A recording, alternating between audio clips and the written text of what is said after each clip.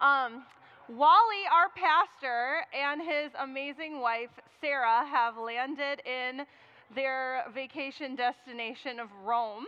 They're celebrating their 20th anniversary, so much deserved break for them. And I think they're going to have a super fun time. So here at Walker Harbor, I am gonna talk at you a little today, and then we have a couple other wonderful members of our congregation that are going to share the next couple weeks. So that's that. Oh, and I'm Sarah. I'm our worship coordinator here. Most of you I know, but you never know. So why don't we go ahead and pray? That would be the most important part, I would say, of this morning. Lord God, thank you for gathering us here. Thank you for being able to sing together and laugh together and pray together and hear from your word. And I pray that whatever comes out of my mouth will be from you and that you will teach us what you have. In Jesus' name we pray. Amen. So, we are working through a series right now that is centered around the questions, why does the church matter? And what does it mean to partner together in the good news or the gospel of Jesus? We're talking about what the church is called to be, what we are called to say yes to. 2 weeks ago, we talked about the difference between membership and partnership. We said a membership is something where we pay our dues, we receive access to our goods and services, and nothing is really asked of us as long as we keep paying. And in a partnership, which is a word that we get from the Apostle Paul in Scripture, we share together in the work of Christ. We're centered on and held together by Christ. Last week, Wally talked a little bit about what it looks like to say yes to Jesus. And today we're talking about saying yes to following Jesus. And there's a ton we could say about that. Probably as many ideas of what it means to follow Jesus as there are people in the room. So what do you think of when you think of following Jesus? You can answer, or you cannot. Think about it for a sec. Yeah. Spending time with him. I love that. That's a good answer. A lot of us have maybe grown up learning that following Jesus means things that you don't do. You don't drink, you don't smoke, you don't say bad words, you don't dance, you don't whatever the thing may be. I'm pretty familiar with that form. Some of us grew up learning following Jesus is about what you do in church. So your Sunday morning, Sunday night, Wednesday night, you've got your Bible study, you're folding the bulletins, you're in the nursery, and you're singing in the choir. All of the things you could possibly do. What are you thinking? Study. Yeah, study of the Bible, maybe in a group or by yourself in quiet time. Absolutely. Sometimes we think of following Jesus as like being a good person, maybe exhibiting the fruits of the Spirit is the way that people think of it. There's a lot of ways to think of it. I don't think any of those are bad. I think a lot of that, there's a lot of truth to it, right? We want to spend time in Scripture. We want to spend time with the Lord. In Jesus' day, there were a lot of ways, several ways to look at what it means to follow God. Not necessarily follow Jesus at that point in time, because that's not what they knew they were doing. But there was a couple of groups of people that we'll come across in our scripture text this morning, the Pharisees and the Sadducees, which we have heard plenty about, especially as if you were here when we walked through Matthew. But Pharisee came from the Aramaic word separate. So they believed in personal piety. They believed that eternal punishment was based on how one lived his or her life. So how one lived was extremely important. Correct behavior. So important, of course, that they built extra rules around the rules so that you would never accidentally come close to the rule of breaking that. For them, studying the Torah, the first 5 books of the Bible, was the highest act of worship. So they knew all the right things, and they behaved in all the right ways. Then there was the Sadducees. They held to the written law. They didn't follow oral tradition, which the Pharisees did. There's a couple differences. They believed that the temple was the only path to God. So the rituals, the ceremonies, anything that was happening inside the temple was extremely important. That is how you would connect with God. Side note, they did cease to exist after the temple was destroyed in AD 70. But both of these groups had a clear idea of what it meant to serve God. They knew everything there was to know. They had strict behavioral guidelines. They spent a lot of time in church, as it were. And yet they kept butting up against Jesus. All throughout the Gospels, they keep having issues. In our text today, the Pharisees and Sadducees were testing Jesus. They were asking him what they thought were tricky questions. We're not going to go through all of that, but that's what was happening. And Jesus answers them, and then he and his disciples walk away. They seem to be on a walk. We'll show you in a little bit. They're on a very long walk. But Jesus says to them, after he walks away, in Matthew 16, 6 and 7, "Be careful," Jesus says to them. "Be on your guard against the yeast of the Pharisees and Sadducees." They discussed this among themselves and said, "It's because we didn't bring any bread," which I think is hilarious and actually makes me feel so much better when I misunderstand or get confused about what Jesus is saying, because they're right there and they're like, "Oh my gosh, we didn't bring bread. He said something about yeast." I just think that's so funny. But then Jesus is like, "You guys, really?" The next verse, Matthew 16, 8 through 12, aware of their discussion, Jesus asks, "You of little faith, why are you talking among yourselves about having no bread?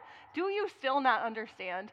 Don't you remember the 5 loaves for the 5,000 and how many basketfuls you gathered, or the 7 loaves of 4,000 and how many basketfuls you gathered? Basically, you had plenty of bread this whole time. It's not about that. How is it you don't understand? I was not talking to you about bread. Be on your guard against the yeast of the Pharisees and Sadducees." Next slide. Then they understood that he was not telling them to be on guard against the yeast used in bread, but against the teaching of the Pharisees and Sadducees. So he tells them to be careful of their teaching.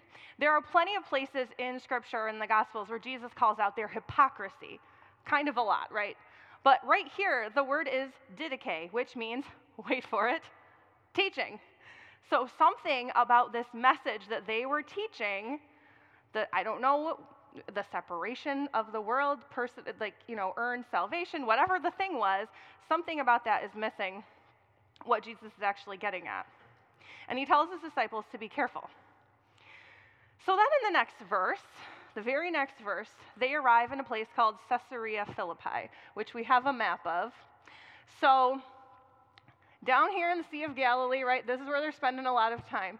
Up here in Caesarea Philippi is a good 25 miles from the Sea of Galilee. So again, a long walk, but they're walking up there. Okay, so they get there. He tells them, be careful of the Pharisees and Sadducees' teaching, and then they arrive in Caesarea Philippi. So Matthew 16, 13 through 18. When Jesus came to the region of Caesarea Philippi, he asked his disciples, "Who do you say the Son of Man is?" They replied, "Well, some say John the Baptist, others say Elijah, still others Jeremiah or one of the prophets." "But what about you?" he asked. "Who do you say I am?"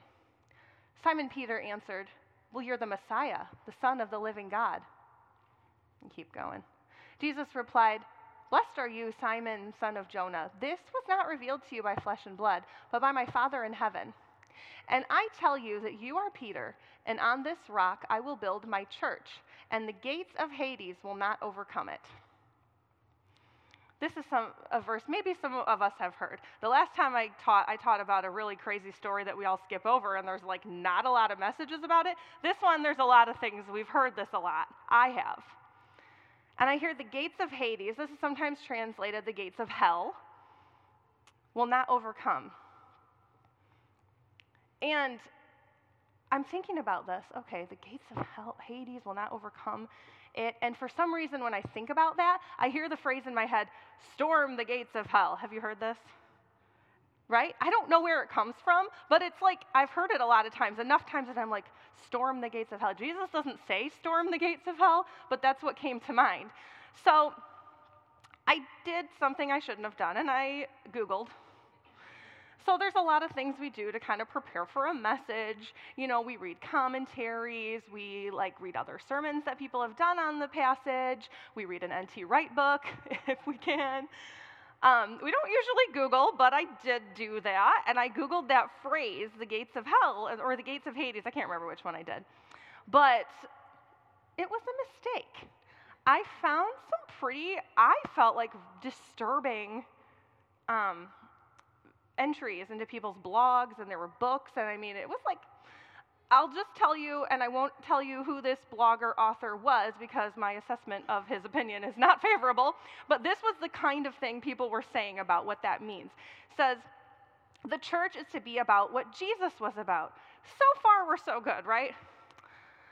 Aggressively breaking down satanic forces wherever we find them, embodying a theology of revolt, throwing all we have into guerrilla warfare against the occupying army.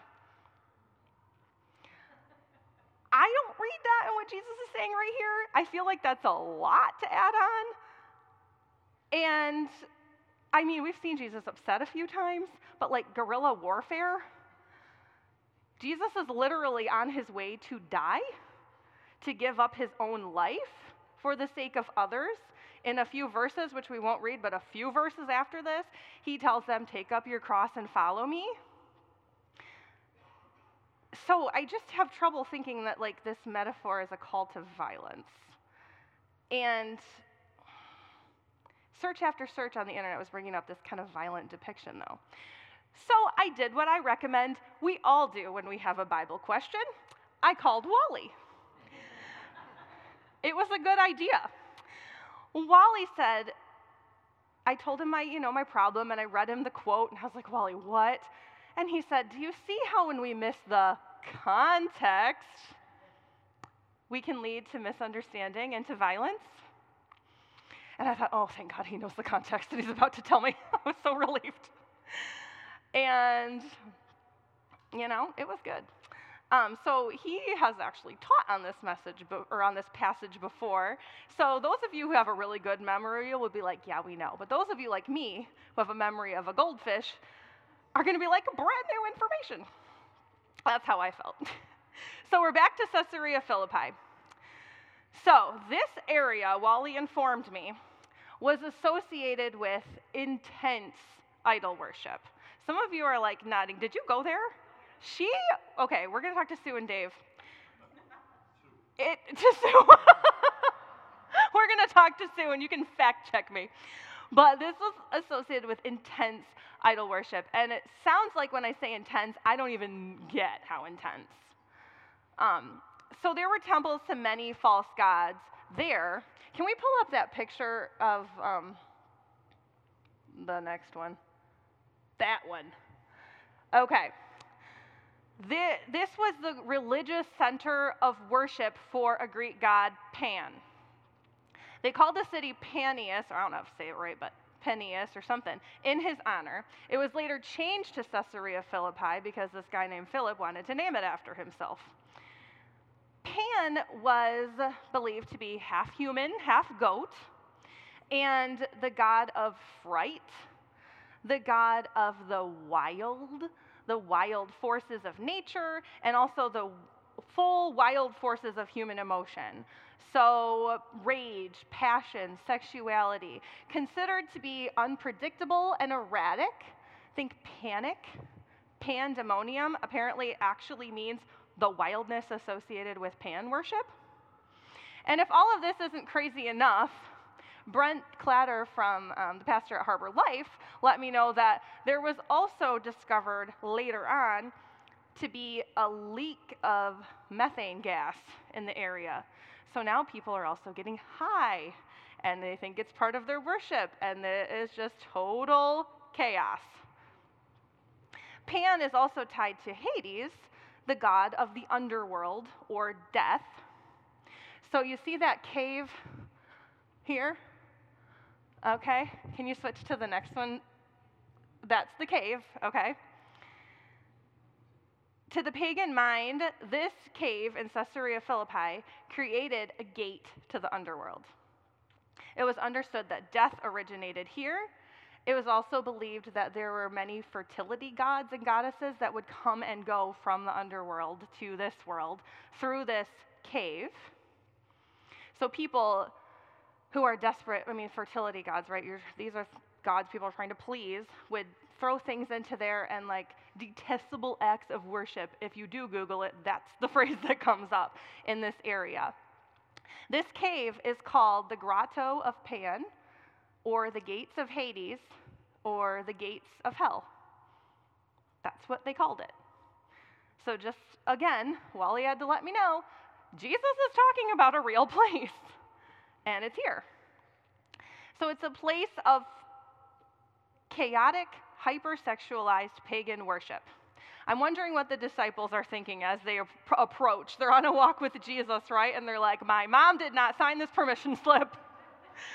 And as Wally would say, they are wetting their tunics. But this is where Jesus takes his disciples on their walk, which I think is really interesting. He gets there, he says, be careful of what the Pharisees and Sadducees are teaching. And then he takes them here and he says, who am I? Let's read the passage again, Matthew 16:13.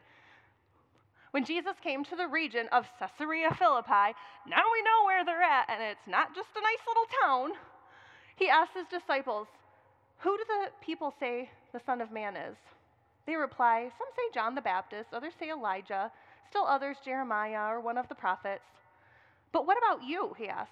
Who do you say I am? Peter answered, you're the Messiah, the Son of the living God. Jesus replied, yes, blessed are you, Simon, son of Jonah.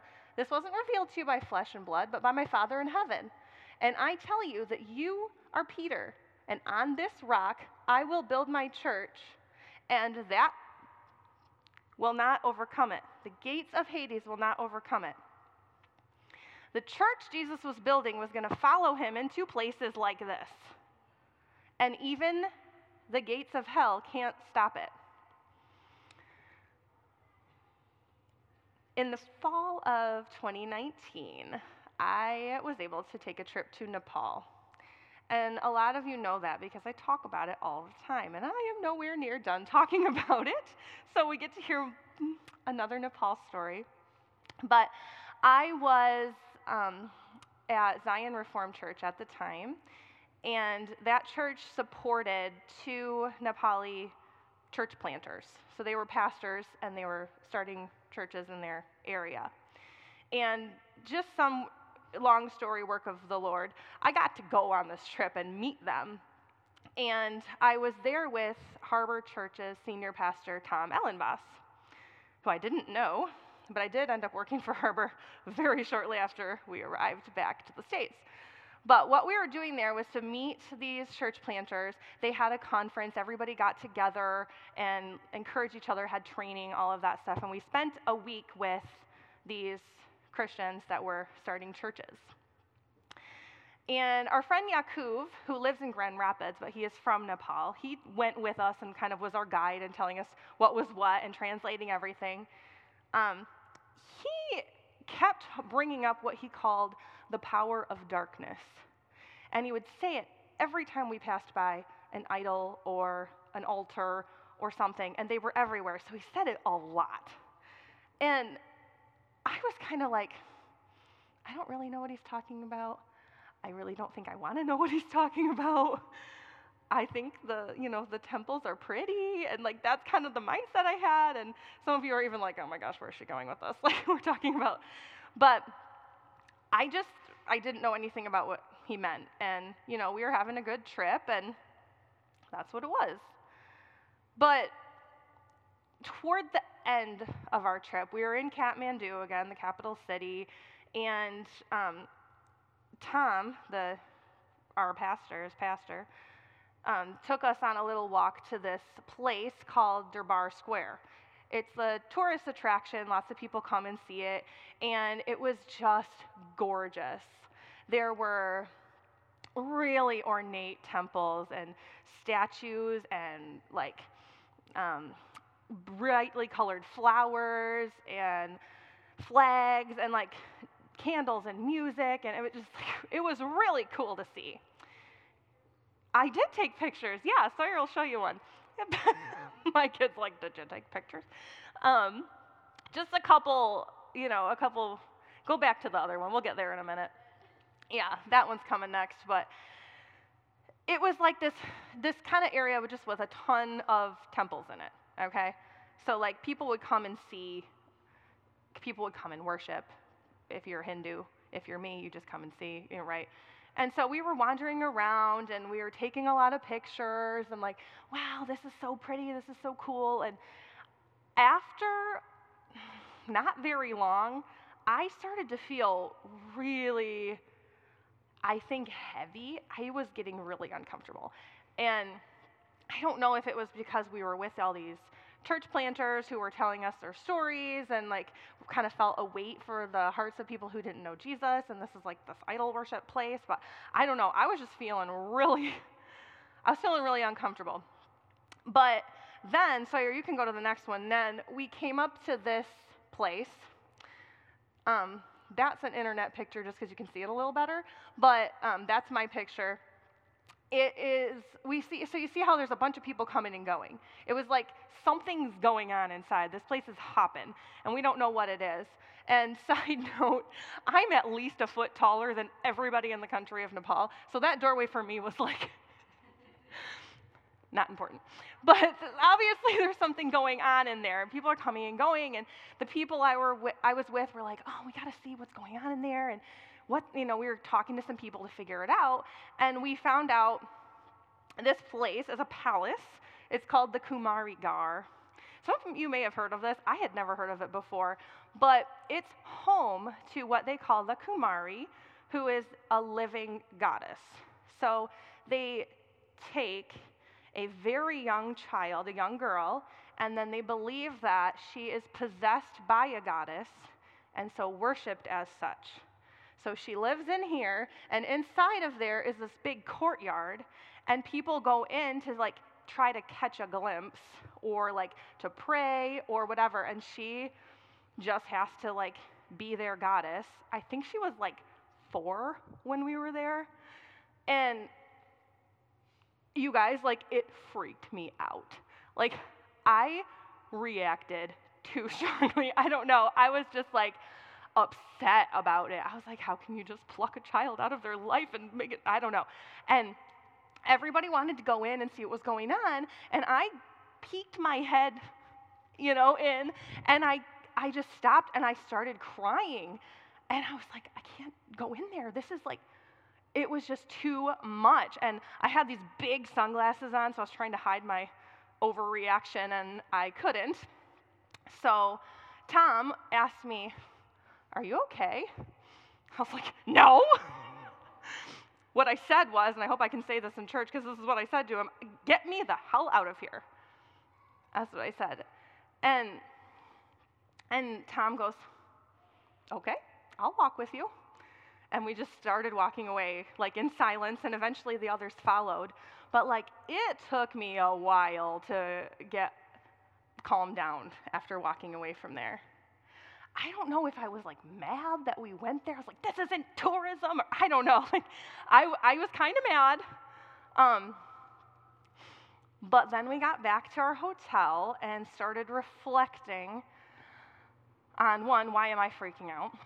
And 2, everybody that we had just spent our past week with, all of these Nepali Christians who, it's like less than 2% Christian in this country. They're the minority. I remembered all of the stories that they had shared about coming into villages and praying with people and asking, how can we be good news to you? And then being that good news however they could. One pastor, and I cannot make this up, I promise you this is what he said. He literally goes from village to village just asking for a sick person to pray over. Anybody sick? I'd like to pray for them. And he'd pray for them, and then he'd leave and go to another place. And as he made his way back around and visit that village again, people were begging him to tell them Who is this God that just healed our sick people?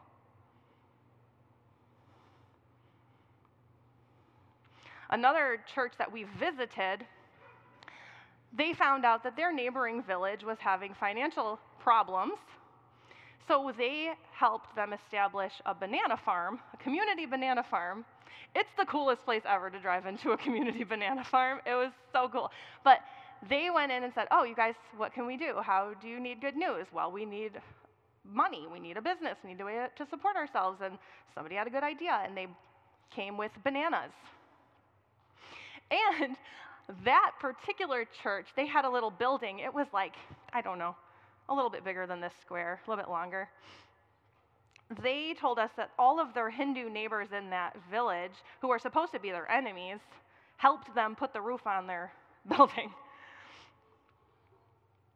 I mean, we heard just story after story like this. And it started to really convict me as I ran away from the place I thought was pretty freaky. These Nepali Christians didn't do that. They weren't shying away, and they were, more used to it. I get that, but they didn't shy away from all this idols, evil temples, all this stuff that was scaring me. They went to the place for one, but they didn't go with we're gonna tear it all down and the gates of hell won't stand. I mean, it wasn't a violent thing. They came with prayer, love, bananas. They came with good news. Those were the weapons they were carrying. And the strongholds that were keeping people in the dark could not stand that. And people were meeting Jesus. I don't talk to you guys, but don't get a little worked up. I don't think that Jesus is saying that we will be on the offensive and storming the gates of hell with some kind of violent revolt. I think he's saying that we, as his followers, are going to follow him into the thick of it, into the literal hells people are facing, where people are lost and hurting, where people really need good news. We're following him into our neighborhoods, our schools, our workplaces, where people are dealing with all kinds of hellish realities. We know what they are. Loss of loved one, anxiety, depression, financial crisis, sick child, a marriage that's falling apart. I could go on, right? We know the bad news. The world knows the bad news. But I think following Jesus isn't about removing us from the world or from the bad news. I think it is him taking us into the world with him and with good news. I'm almost done. Ooh. When we are wetting our tunics a little, as we might say, because this is hard and scary, these places are not comfortable, Jesus says, who am I? He said to Peter, who do you say I am? And Peter said, you're the Messiah, the Son of the living God. I just think it's so interesting that Jesus took them there and said, who am I? He said, you're the Messiah, the Son of the living God. And Jesus said, yes, I am. You're not going here alone. We're going together. And if we follow him there, it means he got there first. Doesn't mean it's easier. We have all the answers, which is something that I like to have. But we know who we are following. We don't have to have, like Wally says, certainty, but we can have confidence in the love of Christ. And even hell cannot stop that. And one more tiny thing. We're going with Christ and following Jesus, yes, but we're also going in community. Remember what Tom said when I was losing my marbles? I'll walk with you. May we, Walker Harbor Church, walk with each other. May we, as we follow in the footsteps of Jesus, be found in the places that Jesus goes. May we join together with each other and with Christ as he builds his church in the face of chaos. May we be the church, an active force for good news in the world. Jesus calls us to follow him. Where is he going? Where might he be calling us to take a next step? We're going to go ahead and, if you're able, stand for prayer. And if you're a musician, you can head up to the stage. And if you are Abe, you can grab your microphone. So let's stand together. And I'm going to scoot up here. And Abe is going to lead us in a prayer. You guys can read and pray together. And you can follow along on the screen. Okay. Good morning, church. If we could just quiet our minds and quiet our hearts. And we'll just say this together. Merciful, gracious God, you call us to follow, to turn away from selfish interests, and to take up our cross and follow you. Even if the path is difficult to see or is heading in a direction we would never have chosen for ourselves. Forgive us when we are hesitant to follow, when we hold tightly to our safety and comfort, to our traditions and preferences. Help us to see with the eyes of Christ, with hearts full of faith and love. Teach us to follow without fear, knowing that you are always with us, going before, leading the way. Amen.